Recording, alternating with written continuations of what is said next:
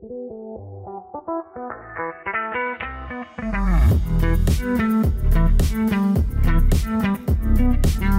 to the Recruitment Mentors podcast. My name is Hisham Azuz. Today I'm really excited to be joined by Holly Bird, who is a recruitment manager at Barrington James. Holly started her recruitment career 6 years ago and has actively been recruiting within the life sciences space. She has successfully accelerated her recruitment career in the last 6 years, as she has gone from being a recruitment consultant to senior consultant, and in the last 3 years she's been a recruitment manager. And she's now currently responsible for a team of 7 consultants that she actively supports and develops, whilst also maintaining her own performance as well. Holly, welcome to the podcast. Thank you. Thanks for having me. Lovely intro. I'm looking forward to it. So where we always like to start is the £1 million question. In your opinion, what characteristics and traits do you think make up a highly successful recruitment consultant? For me, I would say there's one clear characteristic or trait that within my career has been really important, and I think based on the team around me has been really important, and that is just resilience. Recruitment is so much harder than you think it's going to be until you get into it. During my interview process, I was told recruitment is so hard. It's going to be so hard, Holly. You don't understand. Whatever you think it is, double it. It's way harder. And I was like, yeah, I'll be fine. Like, been okay in the past, and then you get in and it is like being punched in the face consistently for 6 years. Yeah. So much rejection, so much up and down, that it takes a lot of resilience to pick yourself back up again and get going on things. So for me, that is the biggest characteristic. I think as well as that, things as basic as it sounds, but like hard work and just self-belief. There's going to be a lot of people that tell you that you can't do it or that you won't be any good at it. And you have to know in yourself that you will be. And I think we'll probably get onto it later, but that was probably one of the biggest challenges that I had personally when I first joined recruitment, was that self-belief and that confidence element of it. Yeah, we're definitely going to unpack that, because I think that is really common in interviewing people. So very quickly, obviously you hear resilience a lot, don't you? Obviously. So I guess just curious to sort of zoom in on this a second. Obviously, you've now been in recruitment for like 6 and a bit years, and you've obviously had this probably conversation all the time with the less experienced people saying it's going to be harder, all that. So do you think we can like make that resilience muscle stronger, or is it something that like we already have, or I don't know, what do you think about that? I personally think that people can build resilience. I think that there are a lot of people that are naturally quite resilient, whether they've had a tough upbringing or challenges that they've had to overcome in their life that have made them resilient. But I do think that people can become more resilient as they are given more challenges. And I think actually an industry like recruitment is the right type of area to build resilience in your character, because it is so challenging in so many different ways that you have to become adaptable. And a lot of people say within recruitment that it is sink or swim, and it is to a degree, but I do think that if you put the right kind of steps in place, you are able to build resilience and you are able to build the character that it takes to be successful in recruitment. Yeah, I love that. Let's just talk about this for a sec, because I think it'd be really useful for people. So, and I'm just always interested to hear other people's thoughts on it. So thinking about, I know you were saying before we started this that a big part of your career has been developing and supporting other people. So I just feel like you're in a good position, I guess, to talk about this, because you would have had to articulate this or help people with this. So what are some of the things that, I don't know, people can do listening to this that could give them a better chance of cultivating more resilience out of interest? Is it when things do go wrong, you're encouraging people to ask better questions about it? Or are you trying to encourage them to look at what they learned rather than like just focus on what went wrong? I don't know. What are some of the things that come up for you when we think about how helping people cultivate more resilience? Yeah, it's an interesting question. I think that something that I work on a lot with my team is how they analyze their own performance, and whether that is as small as looking at one individual call and the areas in which they could improve it, or if you look at a 6-month period, for example, as to where they were and where they've got to now. But I think a really key skill as a recruiter is being quite analytical of your own performance and being able to pinpoint areas in which weren't bad, but maybe didn't go as well as you would have wanted them to, and how you would then do that different. I think that a really important part of that is actually the follow through with that. So you've identified areas that could have gone better in a conversation, implement that on the next call. Don't wait and try it in a week's time, because by that time you've lost the impact of how you felt about listening back to that part of it. That's really key for me, is just making sure that people really understand themselves and their strengths and their weaknesses and how they can improve on that. But as well as that, I think one of the main pieces of advice that I always give my team is just to keep going. I know it sounds so basic and so kind of cliche, but it's really easy to get bogged down in the mistakes and what's gone wrong and why it's not going well. But actually, if you just keep going, time is a massive healer, I guess, in a way. Yeah, of course it is. Yeah. I think the more time you give yourself, the better you will become naturally. But if you put loads of pressure on yourself to become the best recruiter in 6 weeks, it's unrealistic. Yeah. No, I love that. So I think what I take from that for people is what you're doing as a manager, as a leader, is really trying to cultivate self-awareness, basically. Because not everyone will maybe... So some people might be really worried to look at what they're not good at and stuff. So actually you're going, look, this isn't about just looking at what's bad. It's like, okay, let's identify some areas that maybe you can improve, and then that's follow through and do that. So cultivating self-awareness. And then the other thing as well, which I think sometimes people could probably do more of, because they end up suffering in silence or just put such big expectations on themselves that they don't speak to other people and find out that Holly in her first year had the same challenges. And I'm really open with my team or anyone that asks me about how I started out in recruitment and what it was like for me in the beginning, because it definitely wasn't easy. And I think sharing that experience makes you slightly more relatable to people that aren't necessarily doing as well as they thought they might be in their first 1, 2, 3 years, whatever it might be. I guess my character is slightly different. If you ask me what my weaknesses are, I could give you a really long list. If you ask me what my strengths are, I'd probably have 1 or 2. So that just came from my own personality going into recruitment that made me overly self-analytical and very critical of what I was doing. So I try and pass that down, but in a much more structured way for other people, so it doesn't become like that constant overthinking, I guess. Yeah. So let's just think about for a second before we start talking about your journey with leadership, how you improved in areas and all this. So how would you describe your first year then in recruitment? As you said, it was interviewed as double how hard do you think it would be and all that. How would you describe it looking back? I don't want to scare people off, but it was pretty bad. That's fair. I think it was just a realisation that I think the jobs that I'd had before were jobs. I would go to work, I would do my work, and I would come home, and that was it. And I didn't really have to worry about it after that. It was as simple as the 9 to 5 was what you were doing. Yeah, clock in, clock out. Exactly. And recruitment is more of an investment in yourself. It's an investment in a career, and it's kind of like you live and breathe that role. It doesn't stop when you go home. It's constant, and you really have to make a lot of sacrifices and put a lot of time and dedication into being where you want to be. And I think that was probably the biggest journey for me initially, was the change of, I don't just leave at 5 o'clock and it's done for the day. This is a continuous development, a continuous learning. I really struggled in my first maybe even 2 years, if I'm completely honest, of recruitment. I think a lot of that came down to my own confidence in myself, believing that I was going to be what I thought I might have the potential to be. And that held me back in areas like business development and just overall progression, I guess, in terms of the people around me knew that they could do it and they knew where they wanted to get to, and they were really, really strong-minded in that. And I think that self-belief that I was lacking did hold me back in the first couple of years. I was relatively young. I was 21 when I joined. It's still working out who Holly Bird is and on that your own personal journey as well. Definitely. And I've grown up massively at Barrington James, and I've grown up with Barrington James, which is a really interesting journey to take.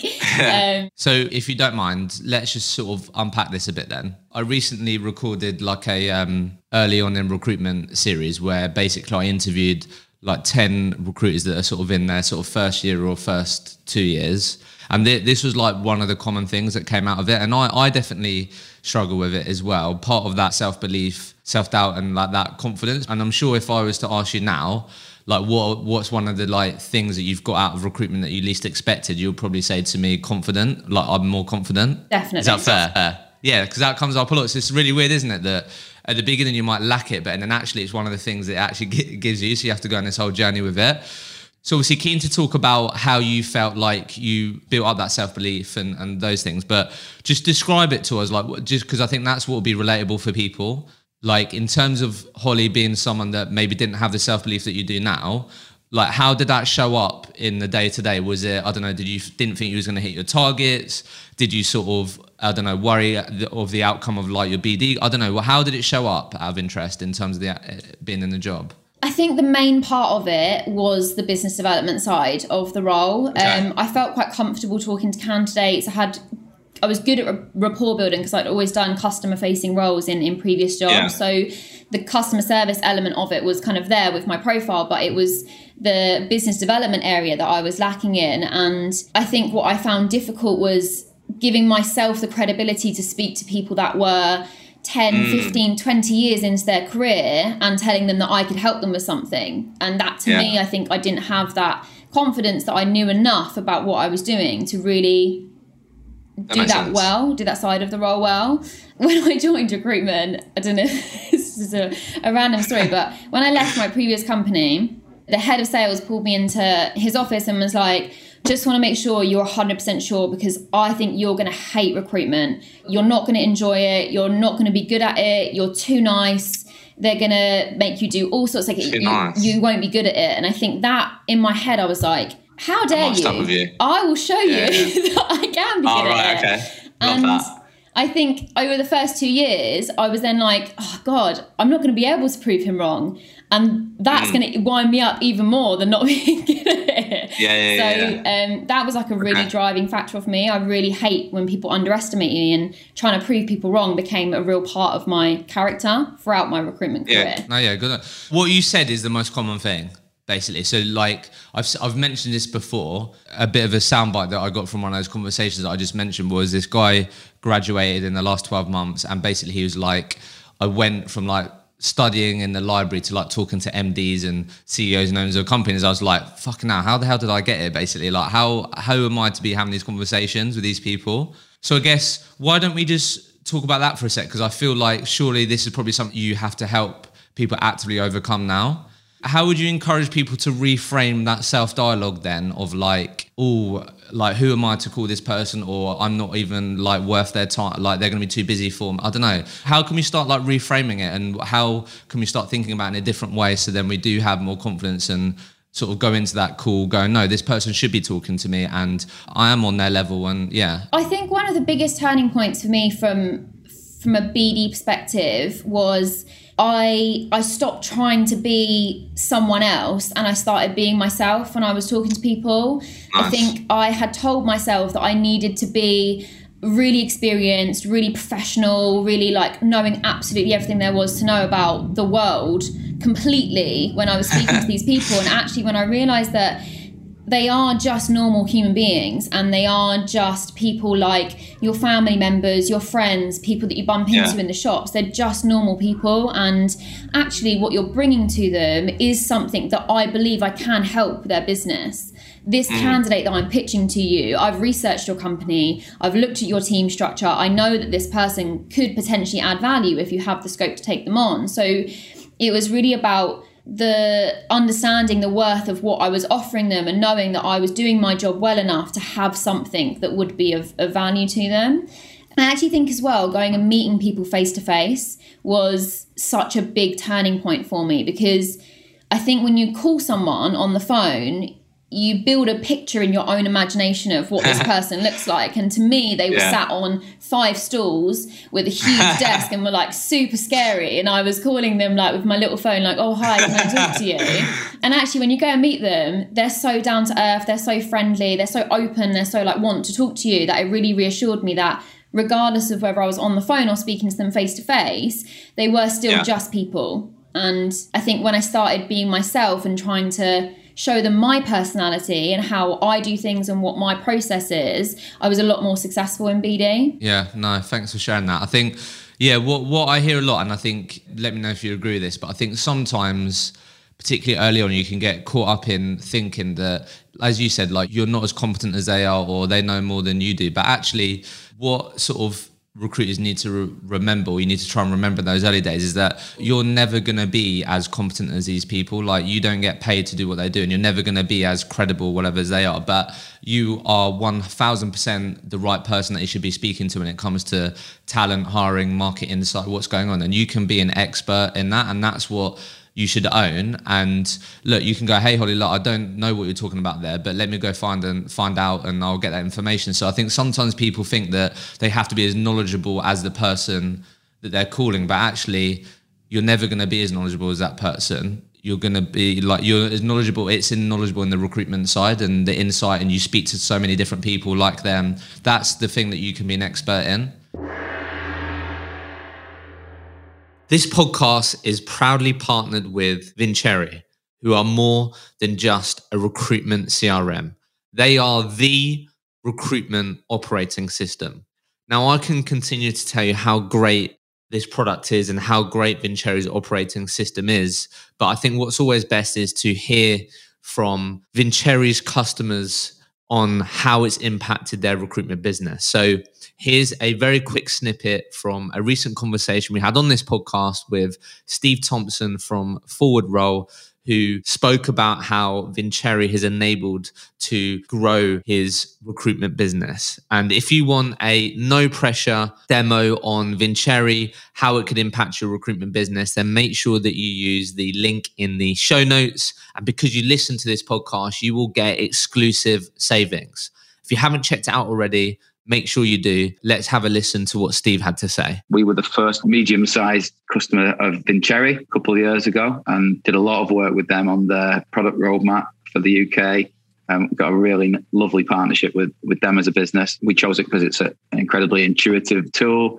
It's incredibly powerful, and that's really weaponized our staff, I think.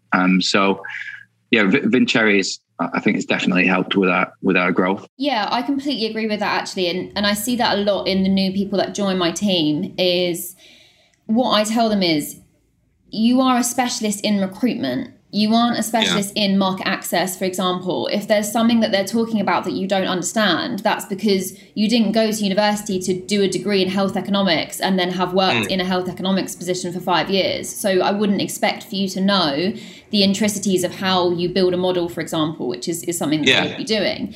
Your job is to be a specialist in how to recruit someone. And that's what you offer. That's what you can bring to the table. So as long as you fine tune your own skills as a recruiter, you are of value to these people, because they don't have the scope, they don't have the exposure that we have as recruiters necessarily themselves. And that's what they need us for. So it's about like building your own network, your own knowledge and your own understanding, not necessarily of how to become a technical health economist, but how to become a really good recruiter and how to add value to a recruitment process for someone. Yeah, and that's the mindset shift, I think, because you can get caught up on that, can't you? And I think what I always remind people is, like, don't forget how many market access professionals you speak to on a daily basis compared to a market access professional. There's a good chance that you probably speak to double, triple, like 10x the amount of people that they do. So the value that you have is enormous, because you're speaking to people like them every single day, and you can pick up different insights, pick up different challenges that people are facing. And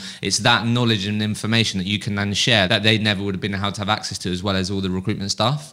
Okay, cool. Let's sort of take a bit of a segue then. So obviously being really open and honest with us in terms of like your journey with BD, building up confidence, all of that. You then went into like a more of a senior con position, right? And then obviously, am I right in thinking, obviously talking a bit about this, so you then ended up basically developing and heading up a bit of a delivery team.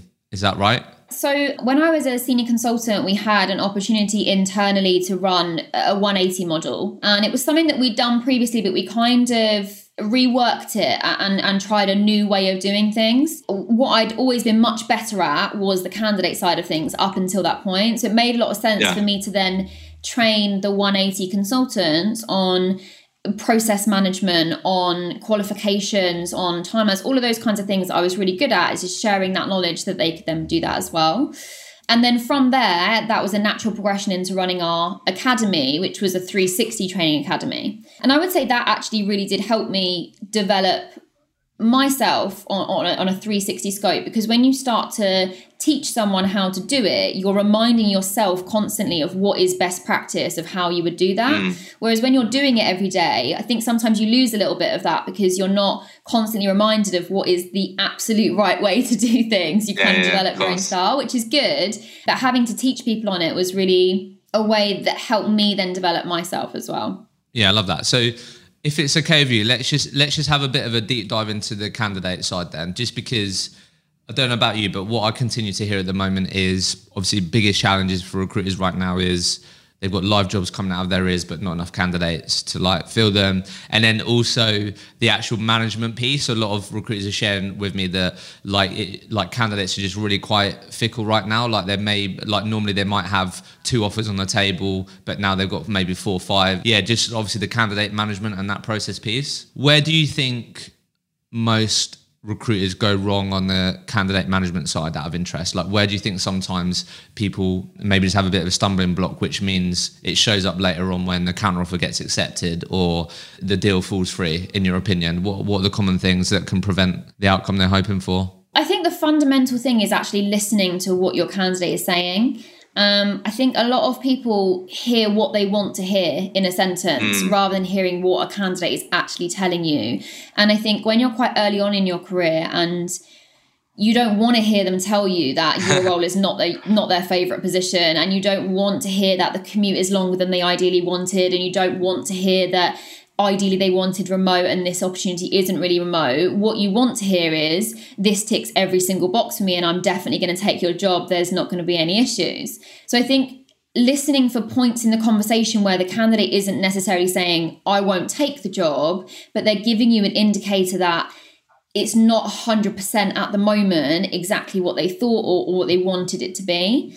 And I think follow on from that is asking difficult questions and being prepared to hear answers that you don't want to hear. Because ultimately, if your candidate's going to pull out of the process for something that they knew from the beginning, it's better that they pull out at the first stage than they pull out at offer stage.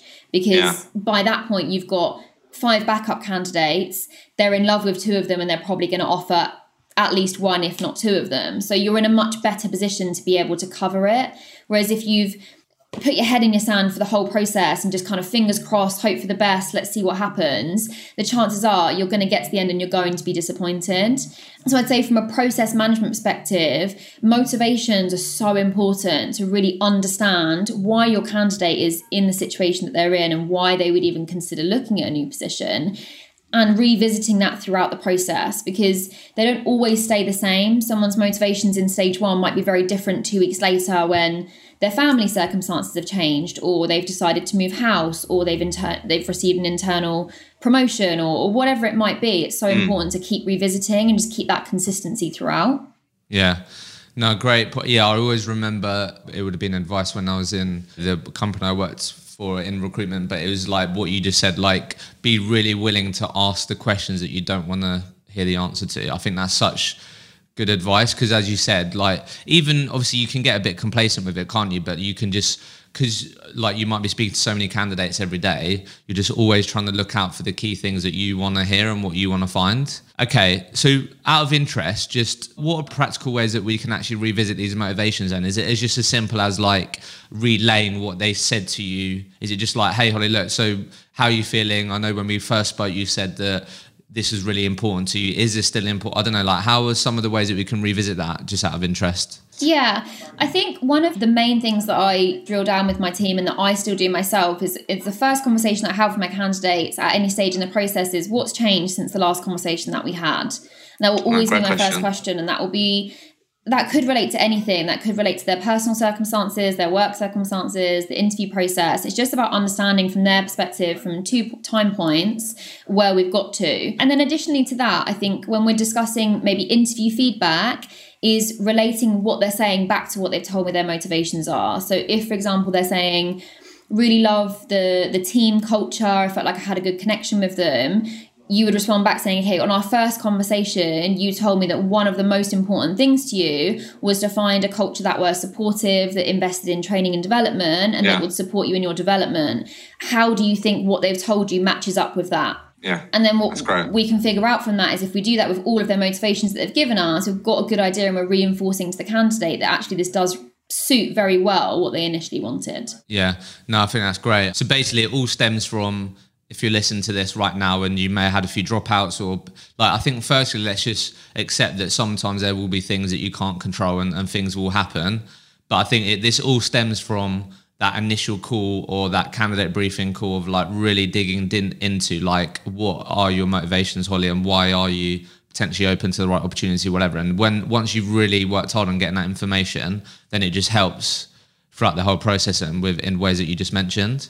Okay, so on this then, let's just focus on this a bit more. What about counter offers? What sort of comes up for you when we think about what can we do to make sure that, I don't know, our candidates that do get a counter offer, that they probably will in today's market, don't accept it? I don't know, what are the things that you speak to your team about that can help other people, do you think? I would say you're absolutely right. In the current market, counter offers, they're almost guaranteed to get one. If a company values them enough, they will make them a counter offer. And I think a lot of that comes down to the fact that it's so much easier for a company to keep someone that they already have than it is for them to start another recruitment process. Absolutely.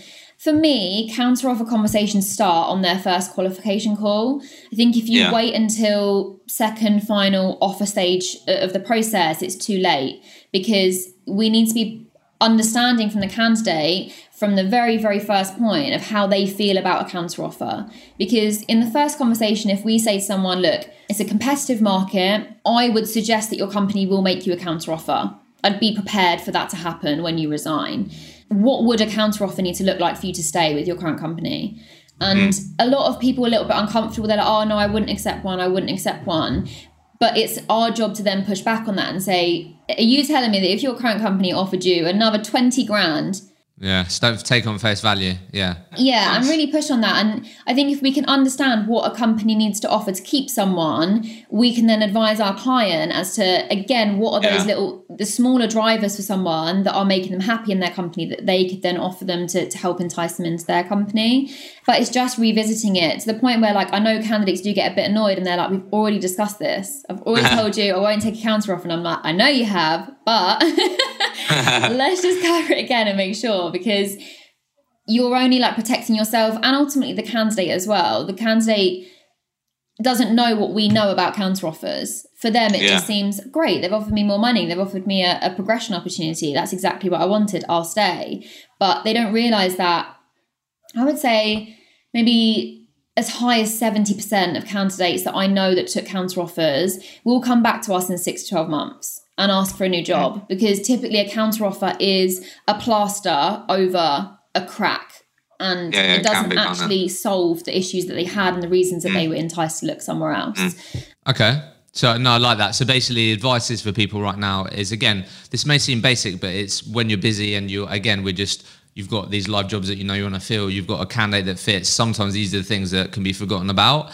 And as Holly's mentioned, and we've all experienced it, there's not like you would rather ask the difficult questions, have the candidate go, you know what, Holly, actually maybe let me think about this further in that first initial call, rather than you getting them an offer throughout the whole process, not accepting it, and then you've got to do that call to the client saying, sorry, do you know what I mean? This is the whole point. So I think, so talk about it throughout, even if you've already covered it, but it really comes down to that first conversation, talking about it from there. And as you said, don't like treat it as a tick box exercise where you go, oh, Holly, no, I've asked them, they said they wouldn't. Actually dig deeper into that and go, what? No, generally you're telling me you wouldn't, and push back on it as well. Yeah, definitely. Okay. I think educating candidates as to what a counter offer really is, because if they've never experienced it before, to them they're like, oh my God, amazing. I've got a 10 grand increase and I'll be a senior manager in 6 months. Yeah, exactly. And they don't know what we see as recruiters, that we see so much of the industry that we know more about counter offers. I think it's about educating candidates and making sure that they go into that decision with all of the information available to them and just really understanding what they want. Yeah. Okay, cool. So let's take this into leadership then. I'm interested on like your sort of leadership journey, just because I'm sure you've had conversations with people within BJ, but obviously it can be like a really difficult time for recruiters, right? Especially if, I don't know, they've been really high performers and then all of a sudden they've got to take care of or support, I don't know, 2 people, 3 people, their performance might dip and then it goes up again. So like, what have been some of the sort of biggest lessons for you so far in terms of like Holly being a leader and getting the best out of your team? Like, what are some of the maybe 1 to 3 key things that you've learned so far? Probably number 1 for me, I started to become a better manager when I started to be myself as a manager and stopped trying to be like the other managers in the business. I stopped trying to imitate them and started to understand, is this how I want to react to this situation? Is this what I think is right to do in this situation? And how would I respond to this? And I think having that more human element to how I was managing my team made them more responsive to me. I was a lot more open. I was a lot more honest with things. And I think they appreciated that rather than me blindly making a decision that I thought was right based on external factors and kind of implementing it. And afterwards thinking, I'm not really sure why I did that. Was there maybe a decision that you made and then you're like, fuck, why did I actually do that? And then you're like, you know what, I need to really start making decisions because they're the ones that I want to make rather than what I think people want me to make. Like, what was there a bit of a turning point? I wouldn't necessarily say there was a one turning point. I think my first year or so as a manager, I was so worried about being a great manager that I didn't trust my own instincts. And I thought, I'm just going to do what I've been told is the right thing to do rather than doing what I thought was right in the situation. And I think reflecting on that first year in management was really eye-opening for me to say, this is what I want to be as a manager. This is how I want my team to feel about me. And then projecting that into the decisions that I was making.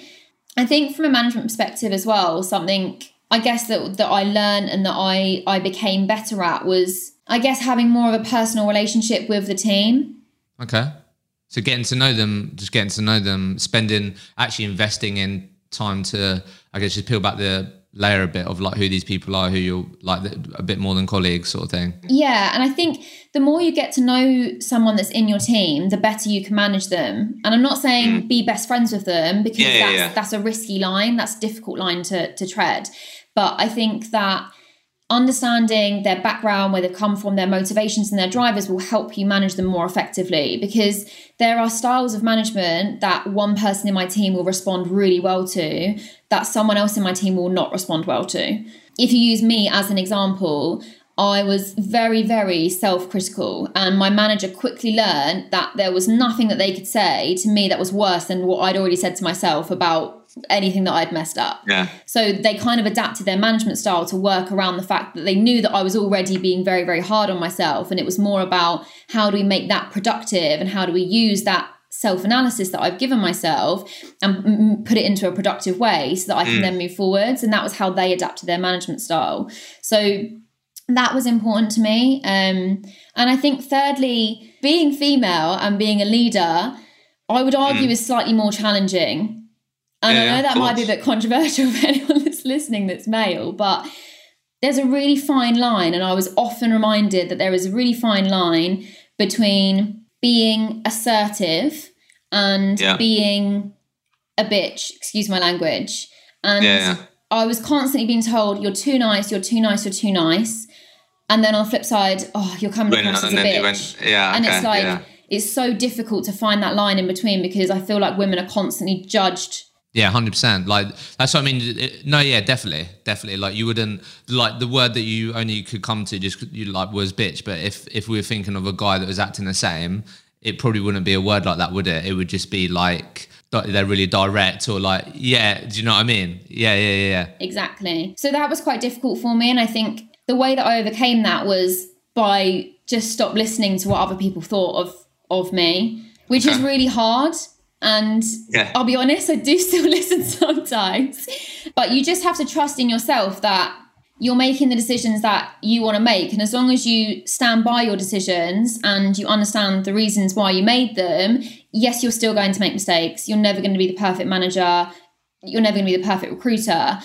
But if you go into a decision knowing that you know the reasons why you've made the decision, then you can kind of, I guess, come back from that, if that makes sense. Yeah, no, thanks for being really honest. Like, Yeah, I think what I really love those questions that you said at the beginning of like what great questions to ask yourself as a manager, like how do I want my team to feel about me? What do I want my team to look like, and all those things. I think they're such great questions to ask yourself, because that can then, like you said, that then filters into your decision making, and then it'll, I guess, make it a bit easier to go, no, that is why I'm doing that, because this is how I want my team to be and operate and what I want them to stand for and everything. And I think obviously sometimes those types of questions you may not make the time to think about because, you're a billing manager, you're time poor, you're just like, why isn't Holly hitting her target? It's like, do you know what I mean? So it just seems like you went on a real journey with that. I guess, did you have did you get any help, or did you read anything that really helped? This podcast is proudly partnered with the award-winning Sourcebreaker. Again, I just want all of you to hear from recruitment leaders themselves, or recruiters who use this fantastic product. So in this short snippet, you're going to hear from James Layton, who I've already had on the podcast, talk about how the delivery function of his recruitment business have been using Sourcebreaker for some time now, and it's been an absolute game changer for them. In short, it's just enabled them to save so much time on the candidate side, which I think all of us could agree with right now. With how busy you are, it's all about getting the most out of every single thing that you're doing. So Sourcebreaker can absolutely help all of you get even more out of the time that you spend on the candidate side, whilst actually saving you time. So if you like what you hear, honestly, go and check out the Sourcebreaker tool. It could be a fantastic fit for your business. Use the link in the show notes, get a demo booked in. And remember, because you listen to this podcast, you can get some exclusive savings on the product. If you like what you hear, go and check it out. And here's James. We use Sourcebreaker, which has been a game changer for our delivery function, so the outsourced part of our business, because it just saves them hours and hours each day. I had a lot of help from the people around me. Nice. As I said earlier on, I really did grow up with Barrington James, in Barrington James. I think if I look at myself when I joined versus who I am now, I'm a very, very different person. If you knew me 6 years ago, you don't know me anymore. I'm completely different. I think a lot of that came from understanding who I was in Barrington James and how that then projected my own personality as well. I had a really great group of friends that I met at Barrington James that all had such impressive careers and that were all really, really strong in their own right, all in different divisions, all different parts of Barrington James. They all had a very different journey, but going through something like we were going through together was really good for us, because it meant that we really understood how each other were feeling, that we could give them the best advice and really motivate. Nice. It wasn't just about my friends, like my managers, my leaders, the people at Barrington James really helped me on that journey. I don't know if this is the same for other companies, but I could go and speak to pretty much anyone on our board about anything, and they all wanted to help, and it was obvious that they wanted to help. There was never a point where I went to go and speak to someone where I felt like they were like, oh, God's sake, another question, Holly, kind of like, I'm busy, go away. They would always make time for us, and that was so important. And I think just having really strong like role models and people around you that will support where you're going and what you're doing was important for me. Yeah, so like you're really proactive. Yeah, okay. Yeah. Again, I think hopefully if people listening to this, they have that sort of mindset, like willing to get help, ask for help, be curious. And I think a lot of the things, hopefully if you're in a company where there are other managers or there'll be directors that would have probably experienced some of the similar things that you're experiencing if you're listening to this and you are a manager and those types of things. So that makes sense, I guess. So just to sort of wrap this up then, like if you were to start your leadership journey again, a lot of people listening to this will probably aspire to progress, want to be in a management role potentially. Like, what would you do differently maybe if you were to start it again from the start out of interest? That is a really good question.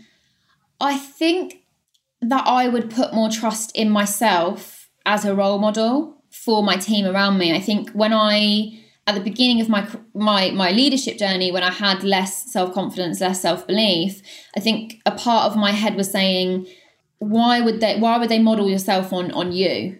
when actually what I had done by that point was enough for them to want to model themselves on. And I just needed to believe that the journey that I'd had was enough for them to follow me as a leader, if that makes sense.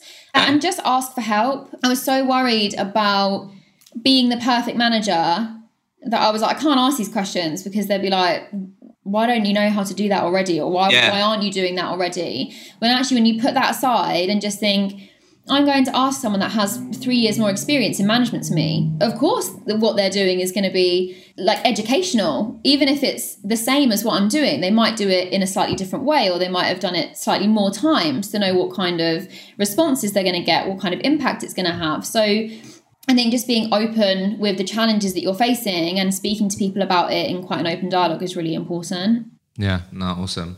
So still sort of leadership that we're talking about, but just a really specific one, because I know a lot of people struggle with this. So as we were saying before we started recording this, obviously you're supporting your team, but you've also got your own billings that you're obviously taking charge of and all that. So what people are always interested, Holly, into like people's like day plans and like how they structure things. I mean, as a recruiter, it's hard, but let alone you've got 7 people you're responsible for and you've got a number that you've got to hit. What does a typical day for Holly look like? How do you structure your day to make sure that you've got time for your own stuff that you know that you need to do, but then you're also available to support the team out of interest? It all comes down to time management and organisation and just being really strict with your time. As you said, there's 7 people in the team, and the chances are that throughout the morning, they're probably going to have at least one question each. And if they take 10 minutes each, you're looking at over an hour of your time that's spent just dealing with questions from the team.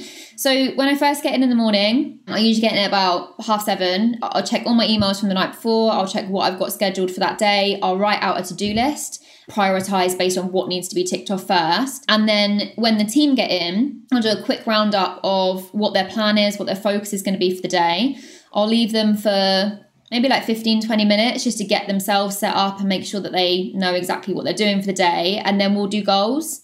And within the goals, challenge them on, okay, so you want to get 4 match CVs today, for example. Where are they going to come from? What calls have you got booked in to do that? What roles are you covering off? That kind of thing. And I find that if you know enough during the goal setup, then it can make you more effective during the day as to tracking their progress and knowing what they're focusing on.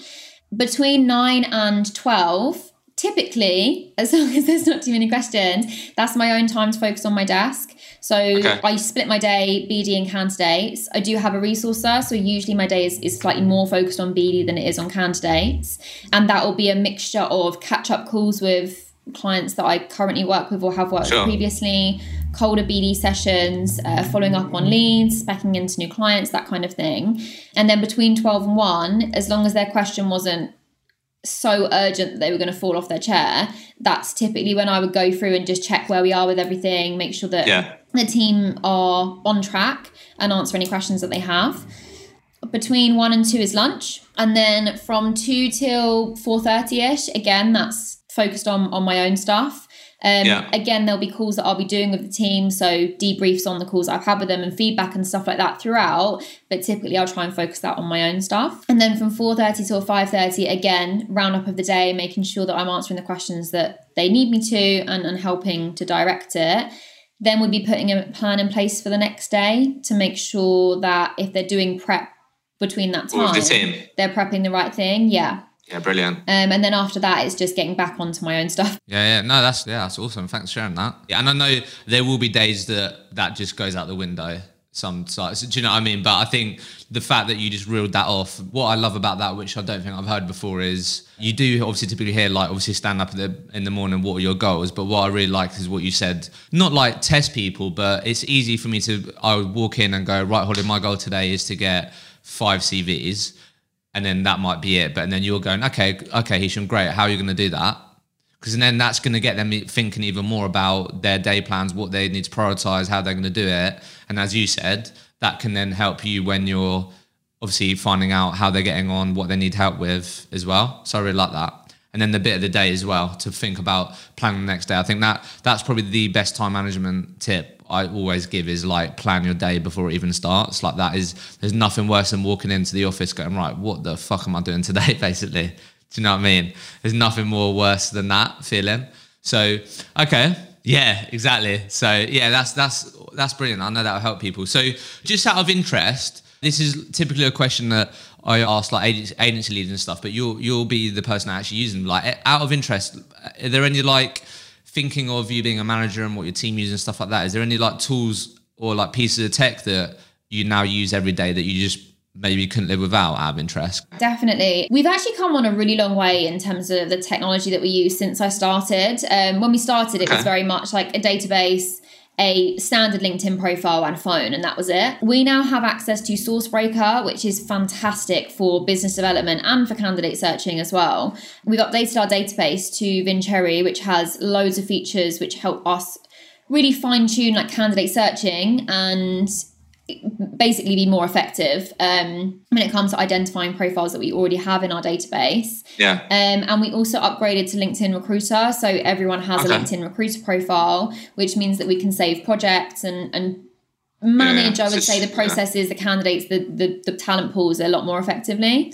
So those are the main three that we use at the moment that I think are most effective, that's changed since when I joined. Really nice. What Sourcebreaker, how does that actually, what is so great about that in practice? The way that I use Sourcebreaker to my advantage is predominantly on the BD side, because what it can pull through based on like a Boolean search are a load of job leads that I wouldn't get from just looking on LinkedIn, for example.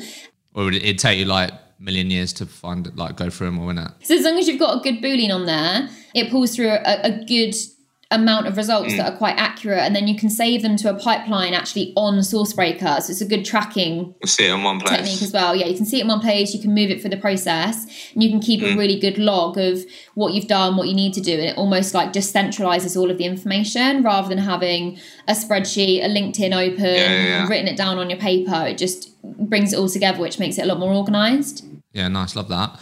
So before we finish then, just interested to hear, because obviously we said at the beginning, like, as you said, obviously recruitment is really hard. It can be up and down. Like, what's been your journey with, like, Holly not being too high the highs or not being too low the lows? Like, what's been your journey of your mindset, out of interest? Like, how have you got better at having more good days and bad days? I think there are a lot of different factors that help me manage it going up and down. I think planning and preparation is so important in recruitment, and just being really super organized.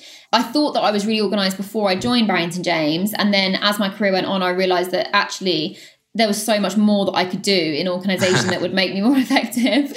So having a really strong plan, not necessarily a day plan, although that is important, but a plan for your months, a plan for your quarter, a plan for your year, and really understanding the milestones that you need to reach to break down what you're doing. And I always find that breaking a big task down into smaller tasks helps me achieve it a lot better. So that's why I break the year down into a lot smaller chunks, and then I'll manage my time based on what I need to achieve within those chunks as well. I think as well as that is having people around you that you can talk to about it. I think knowing that you're not alone in the super low part of your week, month, year is really helpful, and you can understand how someone else got through it and what they did and how that affected them, and how that you can then use that to your advantage to help you as well.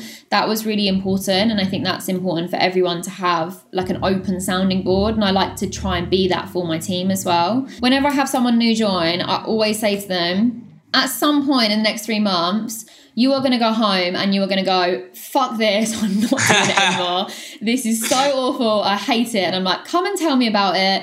We'll have a chat about it and we'll laugh about it, because I promise you in 6 months' time, you'll look back on it and you'll laugh, because everyone does it.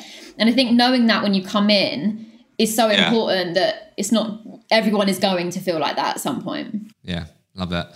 So look, final question I have for you. Typical story that you hear about people going into recruitment is it's an accident, fell into the industry, blah, blah, blah. But I think hopefully you'd agree that like what it's sort of enabled Holly to do in her life and you as a person is such a positive thing. And I think, why isn't that more of a choice rather than it always being an accident, right? So just question for you really is basically like, why do you feel recruitment should be more of a career choice than an accident from your opinion? Yeah, it's a really good point, actually. And you're absolutely right in what you say. I also fell into recruitment. It was not something that I even really knew about before I joined the industry. But I would completely agree that as a career option, it should be highlighted to people, because the unique thing about recruitment is that anyone could do it. And I know that sounds really maybe stupid, but we have people coming from such diverse backgrounds.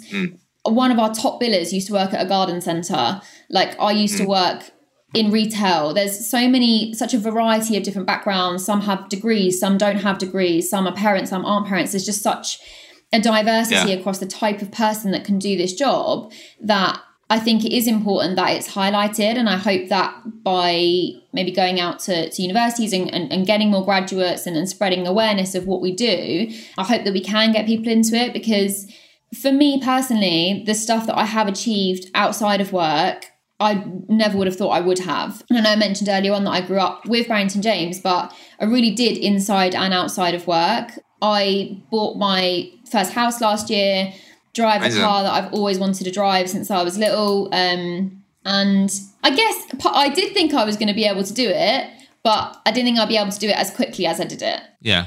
Yeah. So like if I was to speak to Holly when you was in retail, like this is sort of what your life might look like, or what you might be able to go out and obviously invest for yourself, you might have laughed at me. Yeah, pretty much. And it's funny because when I was younger, I went out with my auntie at the time, and I must have been like maybe 10.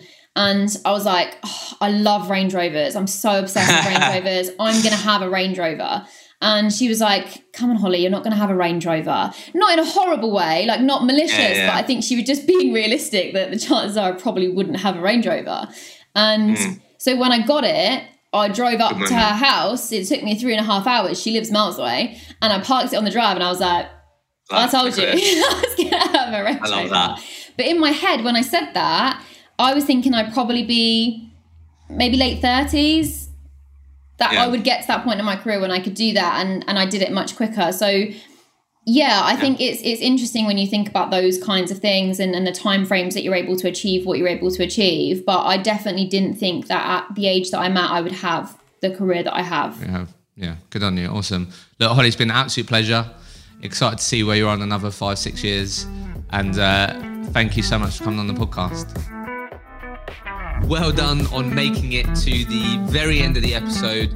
I hope you enjoyed it. I've done my very best to try and level up this podcast that will hopefully mean that you can take even more learnings from these conversations and apply it to your own recruitment career. Like always, if there are any particular topics that you would love me to cover with future guests, then please get in touch with me. The best place to reach me is on LinkedIn. Send me a message. What would you love me to cover with future guests? If you have enjoyed the podcast, then it would be amazing if you could leave a honest review in your favorite podcast streaming platform. That will simply mean that we're able to reach more people with this podcast. I hope you enjoyed it, and don't forget to subscribe completely free on your favorite podcast streaming platforms, and we'll be back next week with a new episode of the Recruitment Mentors Podcast.